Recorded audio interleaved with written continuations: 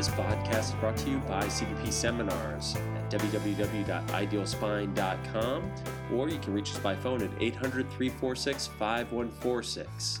Also brought to you by Dr. Fred DiDomenico of Elite Coaching. Phone number 253-851-8353, www.elitecoachingllc.com, as well as posturco.com. We have a new iPhone app out there, and since you guys are listening to iTunes, I suggest you browse over to the iTunes directory and type in Posture Screen Mobile. We have the first ever posture screening application out of all 300,000 applications on iTunes. Best of all, it's free.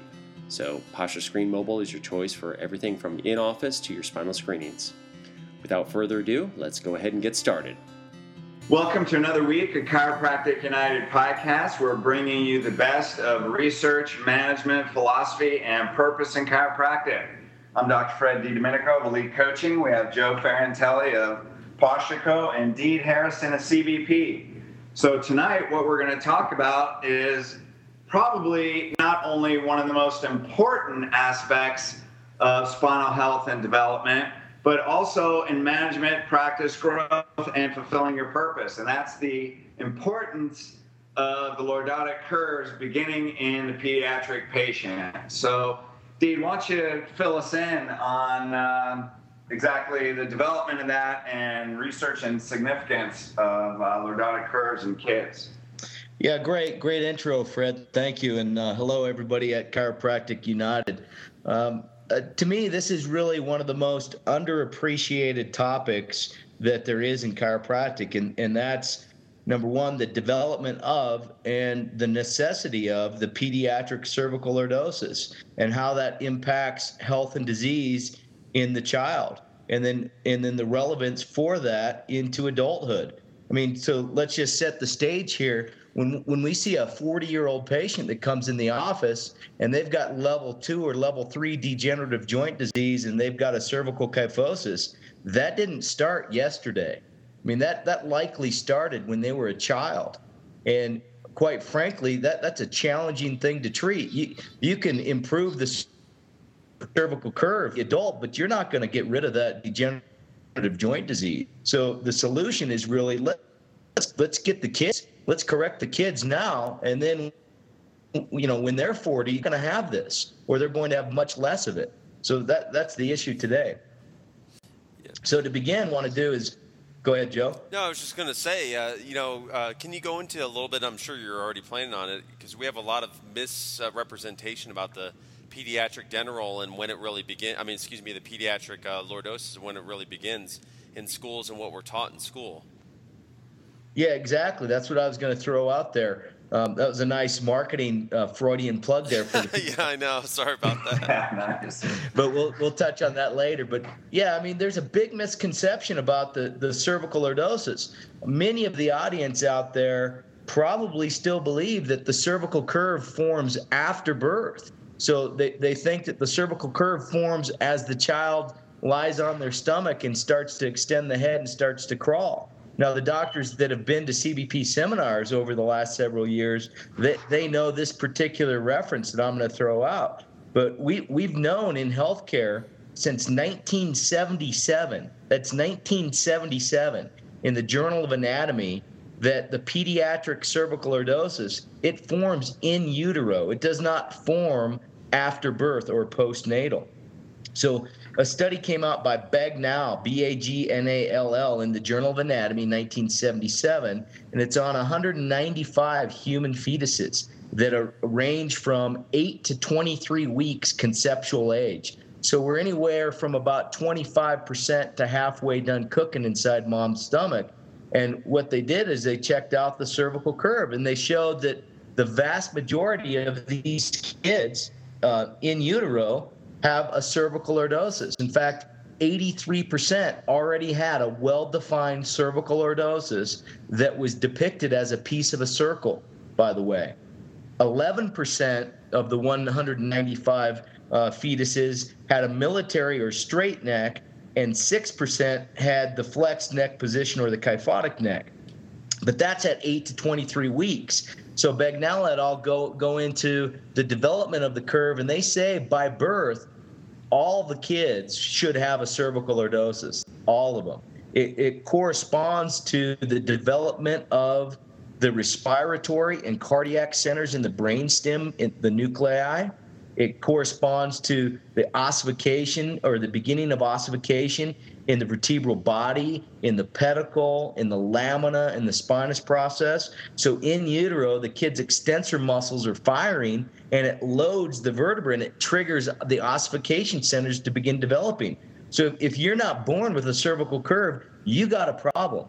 It's already present by the time you come out. So the idea that it develops after birth, number one, that's just absolutely not true. And you can pick up any ultrasound imaging book and articles now that show the development of the human fetus, and you'll see at about the same time frame, 8 to 20 weeks, you'll start to see a well-defined cervical lordosis. So in my opinion, you should not call this a secondary curve. It's a primary curve.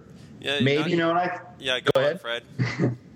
I just think that supports even more why we're doing this, Deed, because, everybody learns in school. I mean, I practiced 10 years. I've been a chiropractor for over 20 years, and I can't count how many hundreds of classes I gave that says a secondary curve, because that's what we learn. And to me, that supports exactly what we're doing, because this is our profession. When we get up there and look like we don't know what we're talking about when this is common knowledge, number one, that's the first challenge. So basically, you can't take what you learn from school. You have to go outside of school, do seminars like CBP, and then learn how to give those workshops so people know that. And then the second thing, if it does develop in utero and those extensor muscles don't pull, then what's the probability you're going to get abnormal formation of the vertebrae, and then that can be permanent deformation.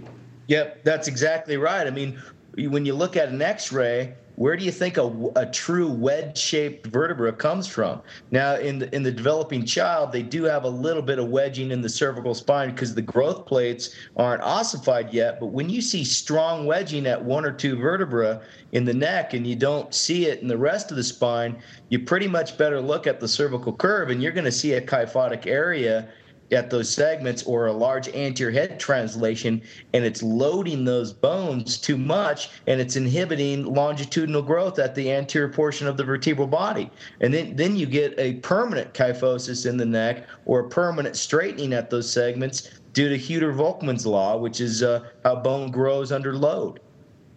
Well, I think that becomes even stronger that, and this is something I used to do, and I'm sure there's lots of doctors out there. When we used to attract a ton of pregnant women, and we used to have workshops for expecting parents that not only talked about vaccination, but this would be such an important topic to have that baby checked right away, like as soon as they're born, because if those bones are forming abnormally, that's permanent distortion. You got to get that curve in there and find out where those challenges are ASAP, so you can have the probability maybe those bones can form normally over time while they're growing. Right. And Indeed, can you please go over for our audience, because there's a lot of misunderstanding between Wolff's Law and Hutter-Volkmann's Law a little bit. Can you tell us the difference? Yeah, really quick, I'll do the difference between those two, and then I'll jump into a couple other studies, and then we'll get back to this issue here. Hutter-Volkmann's Law is how bone models. Wolff's Law is how bone remodels. The difference is remodel versus model. So really, until the growth plates are fused and are solid bone, it's Hutter-Volkmann's Law that's taking effect. And on a growing bone, if you subject the growing bone across the growth plate to increased long axis compression, you will inhibit longitudinal growth. So for example, in the vertebral body, if you compress the front of the vertebral body, you'll inhibit the long axis or longitudinal growth of the front of the vertebral body. And what will happen is the part of the vertebra, the posterior, that's not under increased compression, it'll have accelerated long axis growth. So then that's how you get wedged vertebra. It's a law. And, I've had people over the years say, well, I don't believe in Hutter-Volkmann's Law. It's like, okay, well, then why don't you jump out of an airplane without a parachute then, because you don't believe in gravity? And we'll see how far that gets you. You know what I mean? Hence the name law. Yeah. Exactly. It applies, and it doesn't matter if you believe in it. It really doesn't care. You know what I mean? So Wolff's Law then is after the vertebral growth plates are fused, and we've got no cartilaginous bone. Then what happens when you have increased compression, that triggers a negative charge, and you get osteoblasts that build bone under the sites of compression. And then it triggers a positive charge, and then that excites osteoclasts that chew down bone at the site of the positive charge. And of course, it's not just electrical phenomenon from like piezoelectric properties. It's fluid flow inside the bone, etc. But that's the general difference between Wolff's Law and Hütter-Volkmann's Law. It has to do with whether or not it's growing or immature bone, or whether it's done growing and it's mature bone. Well, thanks for going over that, because I know there's a lot of confusion in our profession, because I hear students and young doctors misrepresenting the two, especially when I hear them given a spinal care class. Sometimes they mention big words like that, not that the patients need to hear that, but they talk about laws like that, and sometimes they use Wolff's Law in kids. So thanks for clearing that up.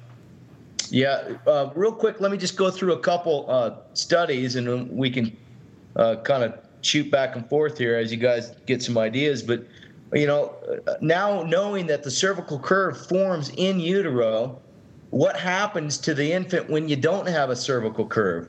There's a great paper that came out in 1994 out of kind of an abstract anatomical journal that not too many people look at. It's called Acta Anatomia. It's a Scandinavian journal, still a great peer-reviewed journal on anatomy. Schatz, Shatz et al. Came out in 1994 in this journal, and the title of the paper is Cervical Posture and Nasal Breathing in Infancy.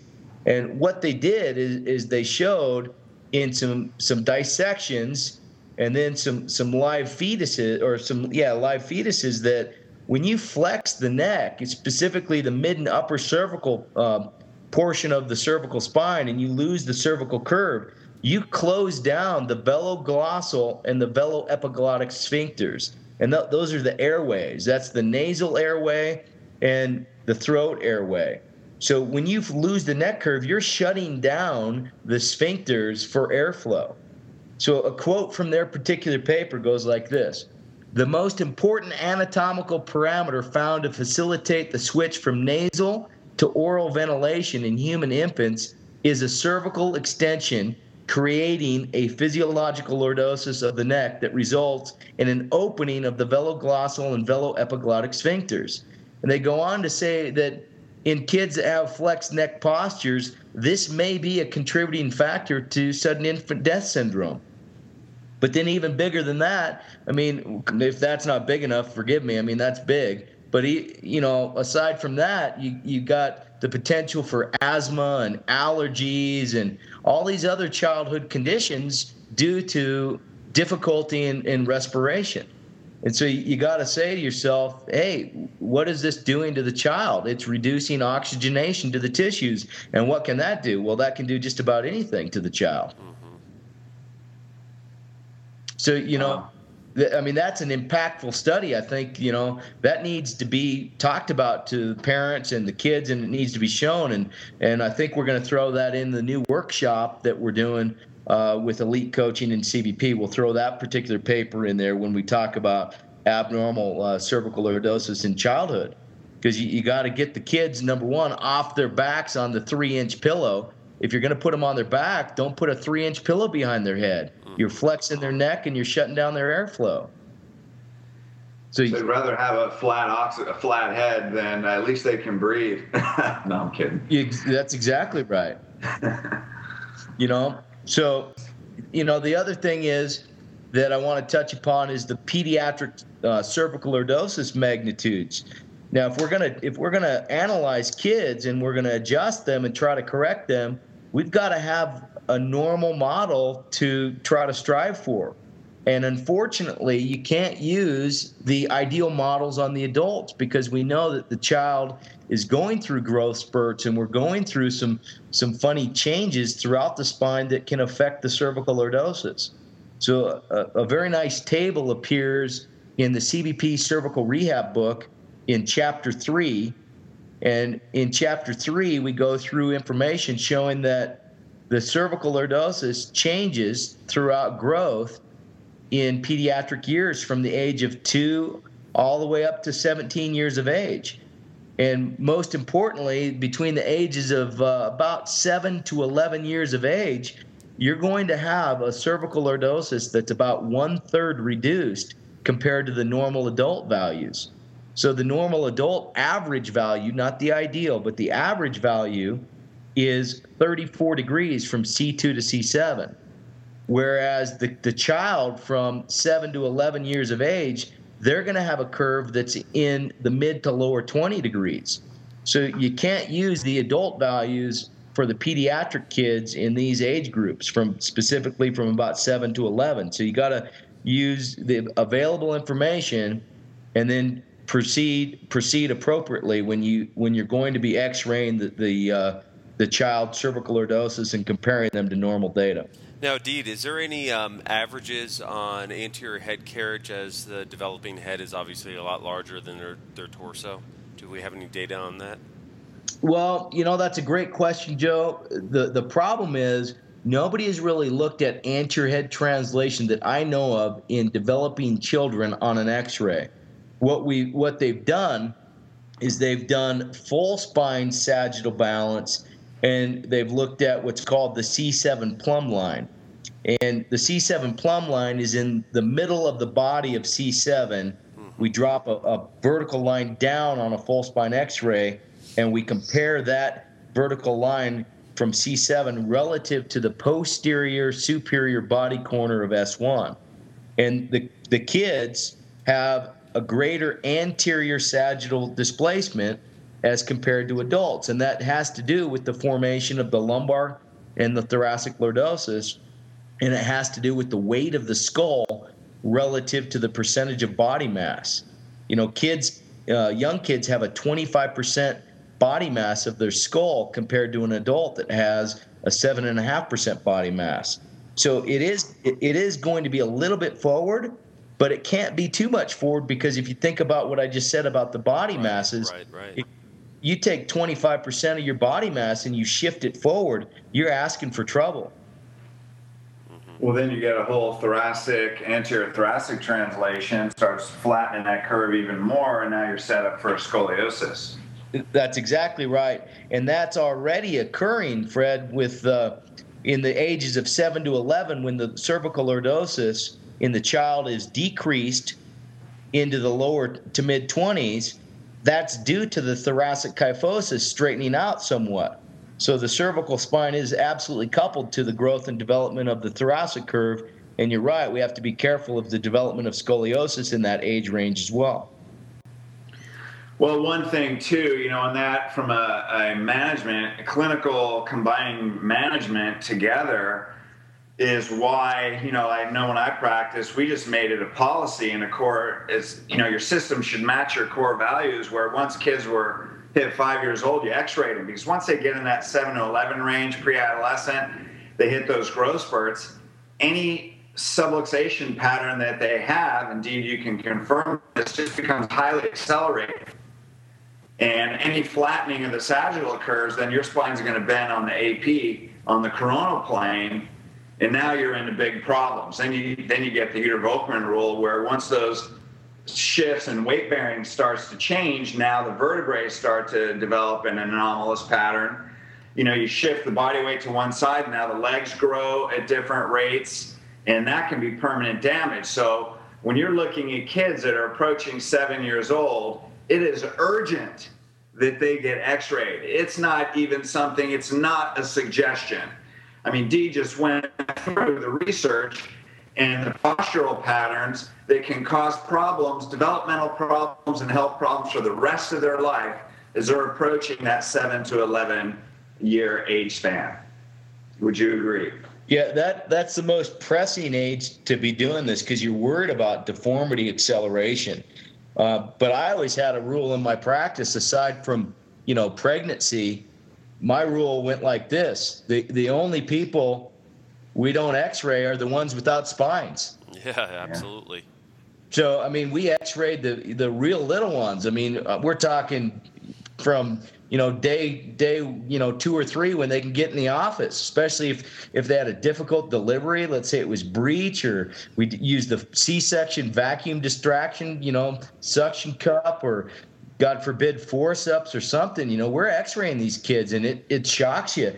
If you don't take x-rays on kids, hey, come to our pediatric seminar, and we'll show you retrolistheses. We'll show you antrolistheses in kids that are just 2-3 weeks old. And if you don't think you need to x-ray them, hey, wake up, man. Yeah, and we're going to show you instabilities that are true instabilities too, not the pseudo-subluxations that we're taught either.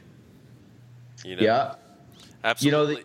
I was going to say, Dee, I adopted my little boy, and at 2.5, when we got him from Russia, first thing that I wanted to do was to x-ray him, because I knew nothing about his medical history. Even though his posture looked great, I knew nothing about his spinal health. And, we'll pick something up long before we see it in his posture. Yeah, that's exactly it. And that kind of brings us to my second to last point that I'd like to address before I ask Dr. Fred some questions is, the idea about anti-x-ray in pediatrics. I mean, hey, come on. We got to get over this. Number one, you take your kid to the dentist, and the dentist is going to take a bunch of x-rays on the teeth and, through the face. And, yeah, they try to use filters and shields, but, hey, you're x-raying the skull and the brain too. And in the end, they make fake teeth. Yep. They don't make fake spines. So, if you're going to x-ray your child's teeth, then you damn better x-ray your child's spine. And if you want to be conservative, let's x-ray the neck until they get, in the years where you're worried about scoliosis, or if you see a big short leg in them, then you better take an x-ray of the low back and see what you can do there. But let's start x-raying these kids. And it's not because we just want to expose them to ionizing radiation. It's because we want to find spine subluxations that may impact them for the rest of their life. Exactly. And, after being with you guys, I've attended all the CBP seminars a bunch. I think they're all impressive, but one of the most impressive is your upper cervical evaluation and how many of these kids have had falls, fell off the camera. And like you said, there's ligament injury. And, if you don't know how to evaluate that, you can't just, go clicking with an activator here and there based on what you feel. It's got to be very specific, or these kids are very sick. Yep, that's exactly right. And, a great CBP doctor, Dr. Anthony Bistecki, Tony Bistecki, he did his advanced certification in CBP, and he did his publication on a child that at the age of 3 years old was diagnosed with ADHD. I believe it was 3. It was either 2 or 3. And, of course, the medical management of that is 2 to 3 years of Ritalin for the kid. And, with ADHD, it's a multifactorial condition. And I use the rule of the 3 Ds. And some people may not like my 3 Ds, but I think they hold true.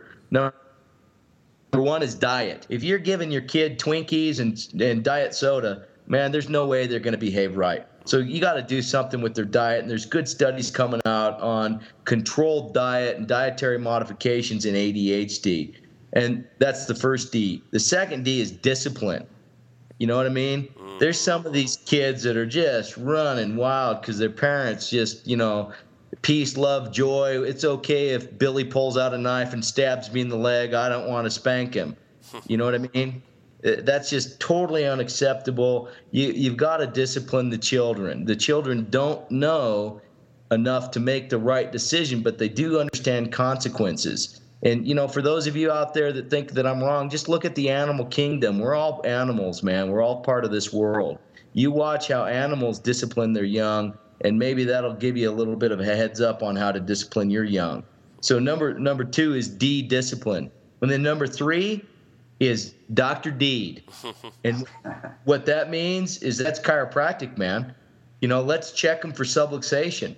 So Tony Bistecki, in his case study that, by the way, was published in JMPT in 2004, he found that this kid had a cervical kyphosis in an atlas plane line that was flexed. Instead of being extended by 20 to 28 degrees, the kid's got a flexed atlas plane line and a kyphotic neck. And so then for 2 or 3 years, the kid's treated unsuccessfully with Ritalin and Adderall and Haldol. And then what Tony did is he treated him or adjusted him. I know some people don't like the word treat, but intervened for 35 visits, including extension and traction to correct the neck curve. Got a curve back in the neck, and then the ADHD spontaneously remitted. In fact, the parent, the teacher, and the MD all agreed that chiropractic was the thing that improved the condition. Yeah, that was a great study. That's got to be impactful for those guys to admit that. Yeah, I mean, that's amazing. So you got to take a look at these young kids and give them a cervical curve, because you just don't Right. know, all the crap that he's done. Jeez. Well, I'll tell you now, too, just as a side note, Tony is an elite client. And, his ability now, obviously, he has the clinical skills, but his ability to communicate, and you can be a great clinician. It's your ability to teach the patient, inspire the parents, that allow you to use such a phenomenal technique to change lives. I mean, you can be the greatest clinician, but if you can't teach these people and create an emotional impression, they're not going to stay long enough to get those results. Yeah, and thanks to his study. So you got to combine both. Yeah, I keep his study on hand for when kids come in or the parents are telling us about what's going on with little Johnny. We print off that research paper that Tony did in JMPT, because it's quite powerful. Even though they might not understand what it is, they understand how to read the title, and they understand that it was chiropractic. And a lot of times they'll share it with their pediatrician, and that opens up a line of communication with that medical doctor as well too. And as far as I think we should all treat more kids. Even in my clinic, I wish we could treat more kids. And it's part of and with you, Fred, learn how to communicate a little bit better to our patients to bring in their kids. And so we can check them all. Yeah. Hey, real quick before we shift gears to Fred, just number one, we need to put this in the spinal care class under evidence for pediatrics. And it's visual, man. They've got a before that shows a cervical kyphosis and an after that shows a lordosis. And once you explain a little anatomy and the alignment to people, they get it. They understand X-ray when you show it to them. The other thing is, this is the plug for the pediatric dental roll.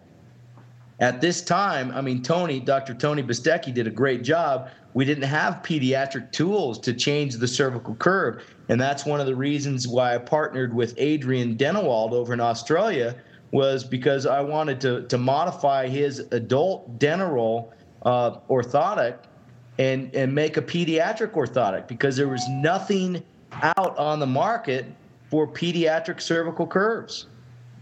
And this pediatric dental roll is really it is the greatest thing out there for kids that have abnormal lordosis. It's specifically designed for them. They can do it readily.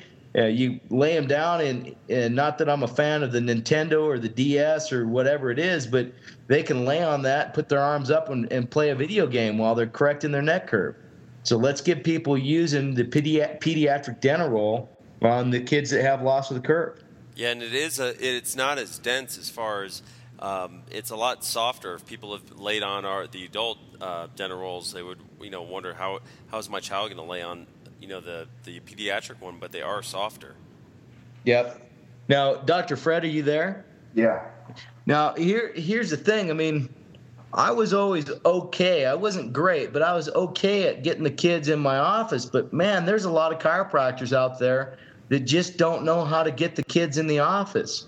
What do you recommend to the doctors out there in terms of, number one, getting the kids in the office, and then number two, a family plan when the whole family's under care? Because you throw 5 or 6 people of the same family under care at the same time, everybody always says, well, that's expensive. What do we do? So do you have some thoughts on those two issues? Well, of course, it's all a system. And again, your system should support your core values. So, when you're operating according to the principle of chiropractic, like we've talked about today, it has to start with the kids, and it has to start from birth. So first of all, when you have the patient application system, before you even meet the patient and you have their entry paperwork, you're looking to see if they have kids. So immediately before I shake their hand and introduce myself, standing outside the door, I already know they're married with 3 kids. Let's say it's a mom in there. So as you're going through, you get them, the first 3 minutes, get them from pain into posture through the consultation. You're getting them from posture into organs. And as you pick up things like allergies that are related to cervical problems, indeed, I know you probably confirm this, that postural patterns run in families, similar postural patterns. Yeah. And so you say right there, when you pick up allergies and a person suffered with allergies for 10 years, then you say, I noticed you have 3 kids. Do any of your kids have allergies? Well, yeah, my son and my daughter. It could be that they're mimicking the same postural patterns that you are. So by the time I've gone through the consultation, I've reframed everything. So a person can say, if they say, well, I had allergies as a kid, but, I don't have them now, they're already minimizing. You have to reframe that and say, well, it could be that you never developed, your cervical spine may have never developed the proper curves from childhood. And then you'll see the light go on. And then right there you say, do your kids have allergies? What are their ages? Well, they may be developing just like you did, and that can lead to immunosuppressive problems. So there I would plant the seed. As you go on into the exam and you're noticing postural patterns, you can bring up the kids again. Right there now right there I would say, bring your kids, can you bring them in with you tomorrow with your husband in the report?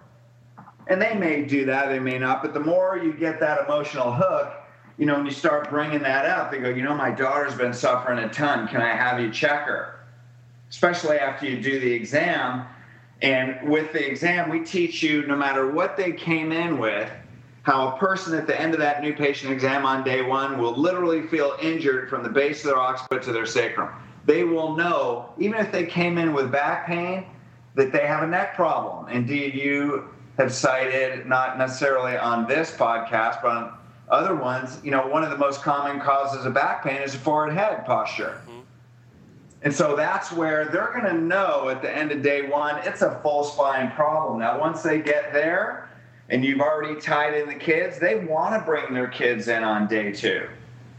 Now, even let's say they don't, and you're looking at their x-rays with the spouse on day 2, and there's ways to get the spouse there. Then again, you're bringing in the kids and postural patterns. If they're having fatigue or immune system problems, you bring up the kids again, what kind of problems they have. A great preface is what concerns me.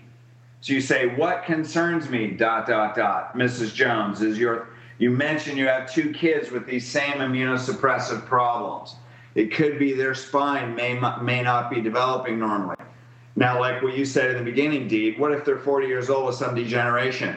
You say, Mr. Jones, to have this level of degeneration, your spine may have never formed not normally, not only from childhood, but from birth.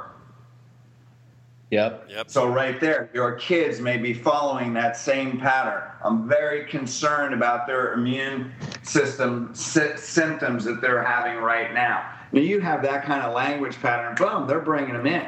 Yeah, and if they're just there, Fred, one of the things that we've done, and not to give a shameless plug to my iPhone screening app, but it's so easy to do a posture screen on those kids. It takes literally less than a minute to do it. They have the reports of their kids sitting in their inbox when they go home, and when they come back, they're convinced, hey, you know what? I want to go ahead and really get my child thoroughly checked out, because they already know what their posture looks like because they've already went through their day 1. Yep. Well, sorry, go ahead. No, I was going to say that's absolutely right. And just real quick, for anybody out there that's got some doubts, let's get real, because the alternative is, as I'm going to give a shout out to Billy D from CalJam and the DCS. He did a podcast or a DCS Buzz in early January of 2011 this year, where he went through the fact that over 25% of the kids are on drugs, man, and that's pharmaceutical and prescription drugs. So the alternative is drug them up, so let's get them checked. So if you don't know how to get kids in the office, you better listen up. Well, exactly. The next thing you know, when the parents bring them in, like what you said, Joe, a lot of times they bring them in with appointments. when they're standing there and you're pointing out these postural distortions and you're talking about abnormal development and their age and how the bones, the way their spine is developing right now can determine the health for the rest of their life, and they're already talking they have immunosuppressive problems like allergies. Hey, allergies as a kid can be cancer as an adult. It can be rheumatoid arthritis. Allergies that get more deeply seated in your body turn into autoimmune problems. So, and that's true. I mean, those diseases progress. So when they're actually looking at the abnormal development of their child, that's a big emotional hook to get x-rays. Yep, absolutely. And then you're showing abnormal development of the spine on x-ray, they'll find the money. And obviously we show you how to talk to them like that. One more thing, the next thing is what Deed's already mentioned several times, is you got to teach a new patient workshop. And when there's kids, both parents have to be there. Now, there's ways to do that, and we have that all worked out. When you're going through this stuff, what Deed talked about, and you have that research in there, one question that you ask is, based on what you've heard tonight, how many parents feel it's your responsibility as a parent to know how your child's spine is developing? But you've already given one-liners, when your kids are home sleeping in their bed right now, how their spine is forming tonight will determine their health for the rest of their life, how their spine is forming right now. So you ask that question, you make them raise their hand. How many people have kids? Raise your hand. Based on what you learn, is it important as a parent to know how your child's spine is developing? Now, they'll say yes, they'll raise their hand, and then you go, write their names down. We're making appointments for them tonight. Yep. Now they'll bring them in. That's a great thing, Fred. Really. So, and that's how you take you get one patient and you turn them into 3. That's how you build your practice. And it's through that workshop, through your day 1, day 2. And that workshop that we're putting together, Elite and CVP is putting together, is phenomenal. No question. Joe's helping us out. It'll be the best new patient workshop in the profession, hands down. Yeah. And it'll be backed by the cutting edge research for corrective chiropractic practices. I mean, that's it. It's not for every doctor out there. It's for corrective chiropractic offices. That's what it's designed for. Well, and plus, when you throw this research out, you're going to want it. They're going to want their spine corrected. Yeah. So when they see this, and when you talk about abnormal postures, immune system, metabolism, and disease, shortened lifespan, and all these things that are cited in there, people are going to say, I want to fix my spine. Yeah, that's right. So we have a responsibility, but that's what chiropractic is. That's why there's Chiropractic United. That's exactly it. Hey, real quick, I want to make sure that people understand the value of the PostureRay X-ray system. Dr. Joe Ferrantelli, like Fred said in the beginning when he introduced him, is CEO of Posture Co., which one of the major products is PostureRay. Joe, what does PostureRay have to offer for the pediatric spine? What are we doing for that? Well, right now I'm working with you on getting the pediatric values in there, especially at least for the global angles, as up until their teens. And then from that point, we're going to actually work with our mathematicians and actually come up with a new elliptical model that we can actually change on the patient's X-ray, the child's X-ray. The green normal line will actually change based on their age. Now, right now, the way we're going to have it is we're going to have the normal lordosis on there as just an educational line. And, of course, there's an asterisk below saying that, this is just an estimate. And that the actual values are in the table form. And we used, obviously, the references that you cite in a cervical rehab text for the global values. So we can actually get some legitimate values because, I've been... we have a whiplash seminar this weekend, and I've been, in a deposition where they would say, well, how do we know that the child is supposed to have this neck curve? And, on that deposition back then, we didn't even have PostureRay, and I had to hand draw it on there. But at least I had those values from the cervical rehab text, and I could say, listen, this patient is 7 years old, and these are the values based on the normal populations for that age. And there is no argument for that. So just showing the science and making it easy for the patients to understand, it's really, I have to say, people ask me all the time, I'm not being self-serving saying this, but Posture is one of the best ways to build your practice because, a lot of times if the spouse doesn't come in there, they're getting quality reports, and they show their neighbors, they show their primary doctors, and then in this case, they would show their pediatricians, who, a lot of times they're not even looking at the original x-rays. This is the first time that they're actually looking at the child's x-rays or through Posture. And so we've had some really good feedback thus far. So that's what we're working on right now, and we're finalizing that right now too. So any of the users that are out there, they can just contact PostureCo, and we'll go ahead and get them updated to that beta release. Yeah. Hey, just one thing, Joe. Can you hurry up? Yeah, I know. Well, I need you to answer some questions too, so you can't just blame me. I know you like to give me a hard time on that, but it's always a work in progress because we're always, when we find out new things, we're always evolving. And that's one of the things that I've always gravitated to in CBP, and why I've been with you and your dad for so long was, for the longest time we thought the lumbar lordosis was a piece of the circle like the neck. When we found out that it was elliptical, we changed what we do. And so we're always, with the new research, evolving CBP. That's what I like about it. And same thing goes with Posture. We're always evolving that. Yep, right on. Anything else you want to add, Fred, at all before we summarize here? Well, once again, and it just solidifies, elite coaching represents doctors that truly want to correct the spine. And, the whole reason we're doing Chiropractic United is to bring all this together because the profession is now, whether you realize it or not, the present and future of the profession is dependent on this research.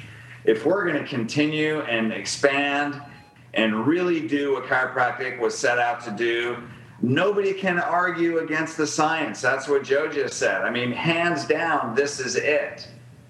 And to me, this is the hope for the present and future of the profession, and that's why we're doing this. Yep, right on. Okay, guy, for everybody that's listening in out there, all the chiropractors and students and prospects out there, just give a shout out to you. Thank you for listening. And just to let you know, all the topics that we discuss on Chiropractic United, we take and we break them down into more detail online at chiropracticunited.com. And we do online video trainings in depth on these particular topics, like more information on the pediatric lordosis. How do you actually use the dental roll to correct the different types of curves? When is it indicated and contraindicated? Exact communication strategies and plans so you can get the kids under corrective chiropractic care. So check us out at chiropracticunited.com, and I think we'll sign off here, right, gentlemen? Yeah, one last thing. Sounds good. One last thing. I was going to say, Dee, I just wanted to touch on, we're going to be in Anaheim, California, on March 12th and 13th for an X-ray and posture principles seminar, correct? Yeah, that's right. Exactly right. That's a really good introductory and intermediate level course for CBP. And if you haven't been for a while and you think you know CBP, come and check it out, and I'll guarantee you'll be blown away. And then on March 18th and 19th, we actually have a hands-on training. Can you tell us a little bit about what we do differently on that one? And that's well, the hands-on Washington as well. Yeah, Washington, D.C. at Dr. Brian Paris's office. Hey, what's up, Brian, if you're listening? Dr. Brian Paris's office, he's going to host a hands-on workshop, and what we do is we take everything that we've done in the seminars and we see, can you apply it? Can you and your partner, which is another doctor attending the course, can you apply it? Can you do mirror image adjusting under pressure with me and Joe watching? Can you do mirror image exercises? Can you do appropriate traction when we put you on the spot? And we limit that to what, about 20 people? Yeah, the most we take is 20 people. And then Dr. Fred's going to be at both these seminars talking about implementing CBP technique into your practice and corrective care. And then for those of you that are already doing it, how we do a better job at doing it. And Dr. Brian Paris is an elite client, so you can actually see the combination of CBP technique full on in Brian's office, and how he implements elite coaching with Dr. Fred in a full-blown CBP office with all the equipment there and everything. And then, well, just to give a testimonial to the hands-on training, I went to Jason Sandy Haas last year, and although I don't practice, but I've attended so much CBP seminars. Those hands-on workshops are truly how to go from a seminar into the application on Monday, where you will practice differently. Your knowledge and skill will be so different on Monday. Knowledge is concept, but you need the experience to bring it to wisdom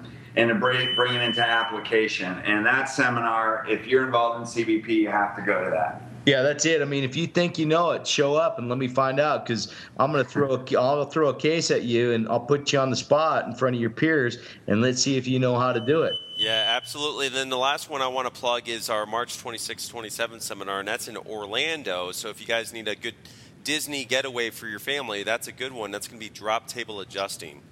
Yeah, and Joe Ferrantelli needs you to show up at that one, because that's in his neck of the woods. And I told him, if we don't get a good turnout, I'm not coming back. And Joe really wants you there so he doesn't have to travel on the weekends. It's right. So that'd be a good one, though. A lot of people like Orlando. We have a great Hilton in Orlando on Destination Parkway is a fantastic hotel. So I'm looking forward to that, too. And plus, it's only about an hour and a half from my office, so that works out really great. Yeah. All right, guys. All right, gang. Enjoyed talking. We'll see you guys next week then. Yep. Perfect. Okay. Awesome. Thanks. Bye-bye. Take care. Bye.